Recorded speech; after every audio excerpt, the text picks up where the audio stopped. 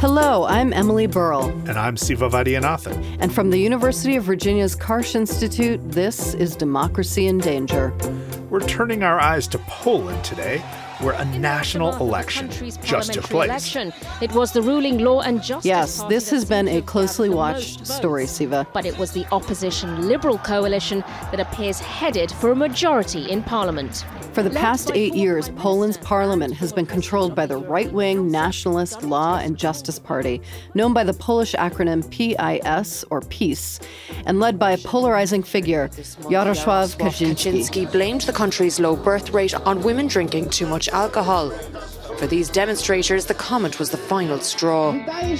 Under PiS, the government tightened controls on the media, stoked fears about immigration from Muslim countries, and supported tighter restrictions on abortion, which has been illegal in Poland since 1993. Yeah, and it's also been involved in a whole lot of shenanigans that echo the authoritarian creep that we have seen in other democracies around the world. We've seen it in Brazil, we've seen it in India, and of course we saw it in nearby Hungary. And yet, on October 15th, Poles went to the polls in great numbers, and they ousted the PiS. The turnout was astounding, 73%. That's the largest turnout since elections returned to Poland in 1989. And to be clear, Law and Justice still got a plurality of the vote. They got about 37%. But that won't be enough for PiS to retain its grip on power. That's because two centrist and one left-of-center party say they will work together to form a coalition government. This a period of taking Poland to the margins of Europe, of breaking rule of law, rules of democracy, this is ending. Within the next few weeks, the current opposition will be forming the government. Leading that alliance is the Civic Coalition Party, which won just over 30% of the vote. Well, we've invited an expert to break down these results and give us a sense of the political atmosphere in Poland. On the line from Warsaw with us is Agnieszka Graff. She is a literature professor at the University of Warsaw. Her research looks at nationalism, feminist history, and gender. Agnieszka has written several books, including, most recently, Anti-Gender Politics in the Populist Moment. Agnieszka, welcome to the show. Thank you. I'm glad to be with you. Agnieszka, let's start with the election results. When we contacted you to schedule this interview back before the vote had even taken place, you told our producers that if Law and Justice came out on top, it would be the end of democracy in Poland. Now, that might sound melodramatic to our listeners. So why was this true, in your view? And what do the days ahead look like now that the election has taken place? The big surprise of these elections is that Konfederacja, which is the fascist party in Poland, they were expected to be over 10%, and they ended up under 6%. So even they admitted that it's a complete flop, and it really gives us hope regarding not just the future of politics, but also the state of society. But I think there is a lot of truth, people's words who say, don't be too optimistic too fast. Let's wait till they give up power. The end of democracy, to my mind, really already happened. Democracy has been taken away bit by bit through various reforms of the judiciary, which basically made Polish courts obedient to the government, through tightening relationships with the Catholic Church, which in Poland is far more restrictive on a number of issues than in other countries. So basically, the church was telling the government what to do on issues like reproductive rights and gay rights. Also through taking over what used to be public media. And Poland has huge areas where there is no other television available to especially people in the countryside than public TV, and that has become basically a propaganda machine.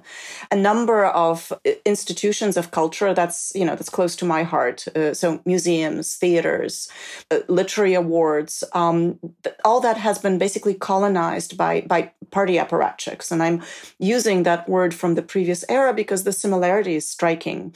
They basically have been using Poland like their own, private garden. And there isn't that much left. And we'll see how this new coalition will do, taking Poland back from them. Because they've made a number of arrangements to make this extremely difficult. Yeah. So Agnieszka, the leader of the Civic Coalition Party is a man named Donald Tusk. and he's been prime minister before.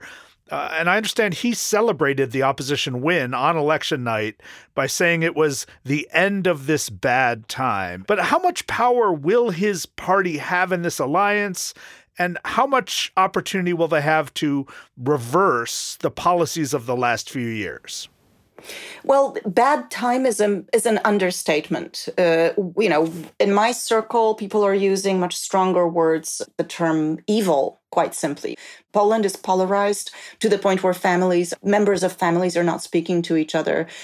Friendships are breaking. And there is a very strong sense that the people on the other side are evil. And I think that's shared by both. So it's a lot like the United States today. And that kind of polarization, I think, is really what Tusk will have to deal with. But I'm actually pretty sure that they can deal with that, because PiS, besides being authoritarian, is also very inept. They don't have that many experts. They have a lot of people who were conformists rather than authoritarians. And so when power is lost, money is not within reach, they will just drop out. That's what I'm hoping. What will be very difficult to overcome is this very deep division in Poland, and also the desire on part of the electorate for revenge, rather than some new order being set up. So that's what I'm worried about. I'm worried about street violence, about this general atmosphere of hatred, because the 37% that PiS won, these people will be in parliament. So they will be blocking a lot of the reforms and they will be fanning the hatred. But they won't have public television. And I think that's really a game changer. I think my bet is that public television will be the first reform that Tusk will undertake. And he's a tough guy. I'm not his voter, but I appreciate his decisiveness. And he's a guy who knows how to get things done. And he managed to get almost 1 million people out in the street twice in the last 3 months, which I think was decisive in mobilizing the electorate. Agnieszka, on that note, I'm wondering if you can help connect the political mood in Poland with your research, particularly on gender and what you call anti-gender politics. So Poland was a communist country in the Soviet orbit for much of the 20th century, but it also has a deep conservative Roman Catholic history. You tell the story in your book about an event in 2013 that you attended with your friend and co-author. And you thought it might feature progressive Catholic views, but it turned scary pretty fast. Could you tell us a little bit about what happened? Yes, well, what happened was that we witnessed personally the beginnings of the so-called war against gender in Poland. And I think everybody now knows what that is. In different versions, it's happening in the United States as anti-trans campaigns. In France, millions of people were out in the streets protesting against gay marriage. There are different versions of these ultra-conservative campaigns. What they have in common is that they take the word gender and they re-signify it. They change its meaning to mean evil things, to mean threat to the family, to mean, forceful change of children's sex and so on. So these moral panics that we've seen develop since then were just beginning at the time. And what happened was that we were invited by a progressive church, a Dominican church, to discuss this strange concept of gender. And before the discussion could start, someone threw a smoke bomb at the speakers and waved a banner that said, "Gender equals 666." And at the time, I was quite astonished. I thought this was, first of all, I had no idea this was a global phenomenon that took us some time to discover. And secondly, I really didn't know what they meant. And, well, now we do, right? There is this association between women's rights as well as LGBTQ rights and a kind of demonic force that's supposed to destroy Western civilization. And this is a pretty widespread movement with origins in the United States. It didn't start in Poland. The World Congress of Families, which is one of the hubs of the anti-gender movement, is an organization that was set up by a few American ultra-conservative sociologists along with some Russian ones. So there's this interesting collaboration. There are also big groups that started in Spain and Brazil, and then there's Tradition Family Property, also a Brazilian one in origin. But what happened in the last decade is that these groups, they're extremely well funded, in part by American NGOs like the Heritage Foundation, but also through various shady channels from Russia and also from ordinary citizens. They do have a huge following worldwide. They're great at using the internet, and they spark off these moral panics in different countries, especially countries where political change is happening. So these campaigns tend to coincide with electoral campaigns. The idea is basically, if you want power in these countries, you want to associate your opponents with gender. There are two aspects. One is that Kaczyński went hand in hand with ultra-conservative groups in Poland, Ordo Iuris being the most famous, in sparking these moral panics, especially around LGBTQ rights. And so we had this outburst, I think this was in world media a lot, of local governments in the southeast establishing themselves as LGBTQ-free zones. So from where I'm standing, it really seemed like a wave of fascism coming into Poland. And the other thing that was happening was tightening the already extremely severe abortion law in 2020 through the Polish equivalent of the Supreme Court, the so-called Constitutional Tribunal, which they had taken over in the meantime, banning abortion even in cases of fetal damage. And since then, we've had not only waves of protests, but we've also had deaths. Women have been dying in hospitals. Well, one of the things we've seen with proto-fascist politics around the world, including in the United States, is this connection between sort of forced reproduction and resistance to new people coming into a country and changing the profile of the children in a society, right? So is there an ideological link in Poland between resistance to immigration and this desire to control women's reproductive lives? Of course there is, and there was even evidence in Poland's streets for many weeks of that link. When the crisis on the Belarusian border started, activists, the left feminist activists who were helping these people survive in the forests on the border, were making these posters and signs, where are the children from Michałów? And Michałów was a small town where they had last been seen, and it was a campaign trying to evoke some kind of empathy on the Polish populace. Well, in response to that, one of those ultra-conservative organizations did a huge poster campaign all around Poland, billboards, with very blonde, blue-eyed children, and the sign saying, "And where are those children?"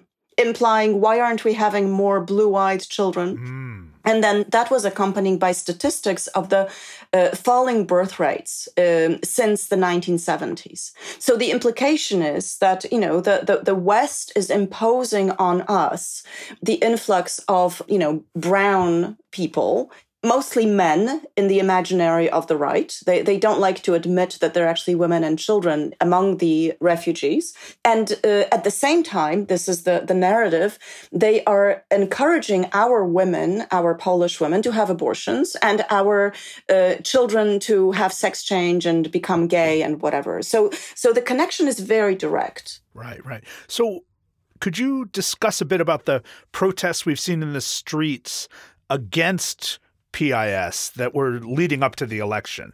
What sort of symbolism was used there? What sort of messages were used?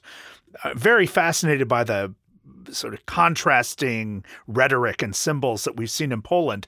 I would love to see if there are echoes elsewhere. Well, the last wave has been pretty tame and mainstream. And I think Tusk actually made an effort to create this hope that we would get beyond polarization. But the earlier waves of protest, the 2016, 2017, 2020, especially in the midst of the COVID pandemic, were extremely radical, and especially women's marches, which were huge, had a lot of swear words used. The F word, which has a Polish equivalent that's quite, tasty to pronounce, was shouted a lot in the direction of peace.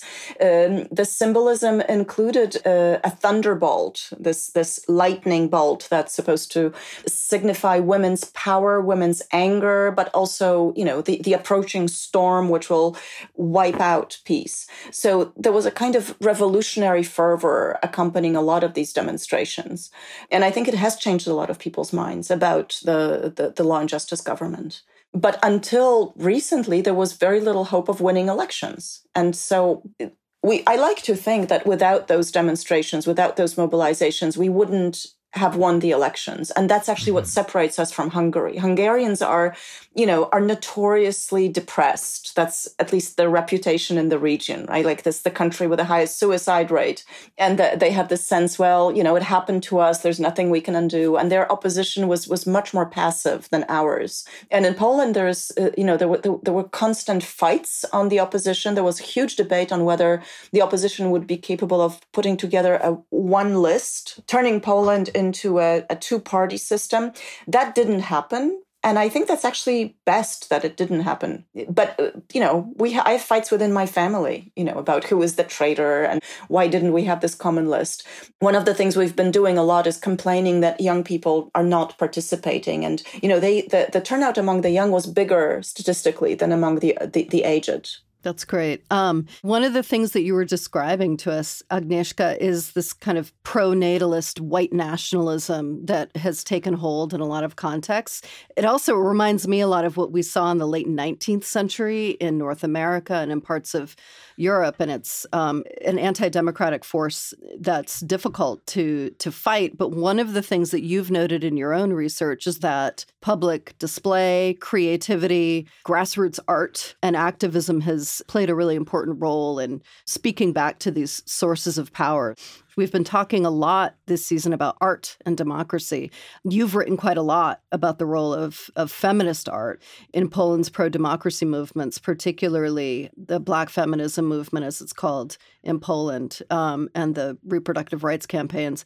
How has the work of advocates manifested in art galleries, in music, in theater, in public art? And why do you see this as important to Poland's future?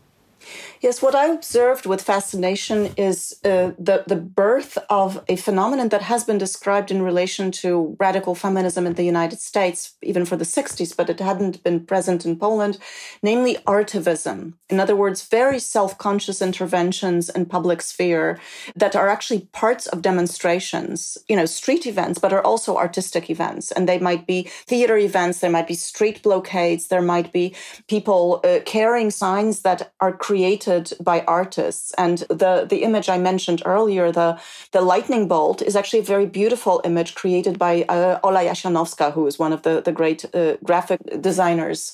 And there were huge waves of images spilling through the internet. I actually have one on my wall that says "Women Strike" with the sign "Wypierdalać," which means "get the fuck out." And there were all sorts of stars. Jodie Foster was on one, and they were all over the streets. They were also on banners. So it's hard to draw the line between art and activism in these events. There were also songs that worked that way, that would be played from loudspeakers during demonstrations. And there were a number of theater plays that were extremely radical, especially regarding their attacks on the Catholic Church.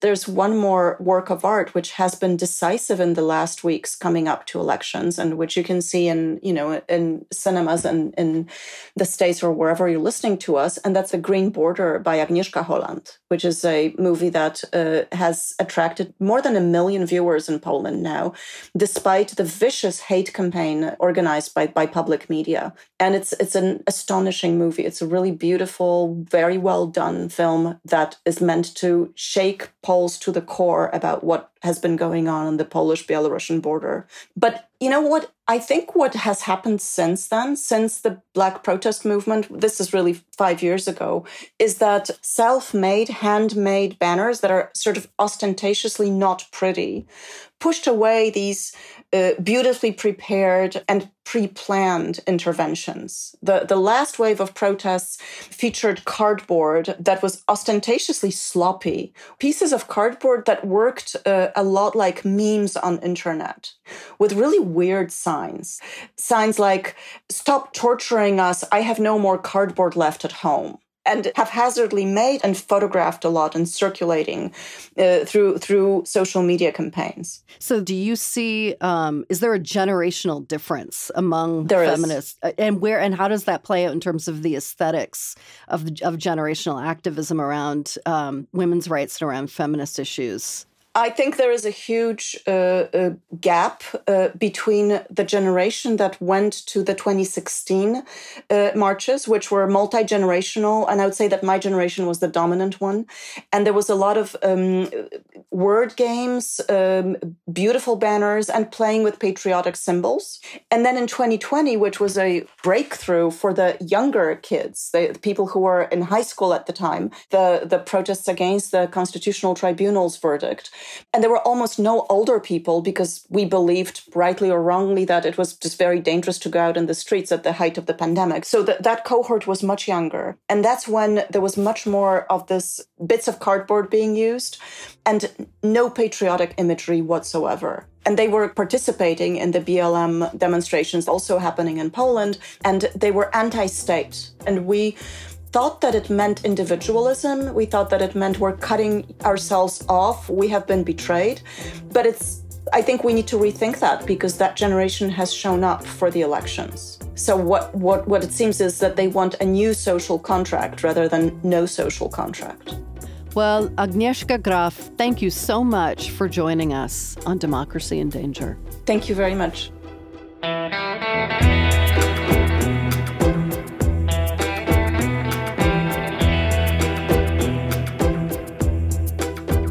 Agnieszka Graff is a professor of literature at the University of Warsaw and an expert on feminist history, gender studies, and nationalism. Her work has appeared in Signs, East European Politics and Societies, and Public Culture, among other journals. She's the author, with Elżbieta Korolczuk, of Anti-Gender Politics in the Populist Moment. Democracy in Danger is part of the Democracy Group podcast network. Visit democracygroup.org to find all of our sister shows. We'll be right back after this message from our friends. What I learned through my journey is that I was not as good as I thought I was, and they were not as evil as I thought they were. Join our nervy bunch of liberals and conservatives on Village Squarecast for civil discussions about politics, religion, and race. The topics your mom taught you never to discuss in polite company. In high conflict, any intuitive, common sense thing you do to try to fix it will probably make it worse. Find us on Village Squarecast, wherever you get your podcasts.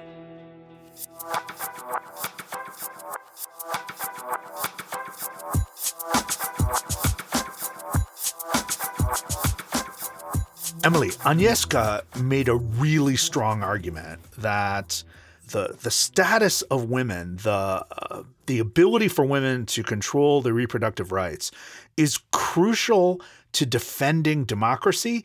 These international, these transnational threats to democracy so often appeal to this deep, visceral, cultural fear of women actually being able to have autonomy.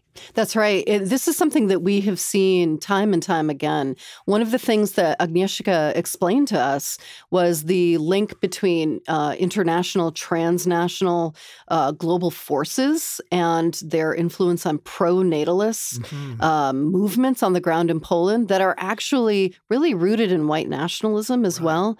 She really was stressing the fact that we cannot turn away from the fact that fascism and the war on women's reproductive rights are linked battles. Yeah. And look, we don't only see it in Europe, in Poland. You know, we talked about this in Texas a couple of weeks ago when we were down in Austin.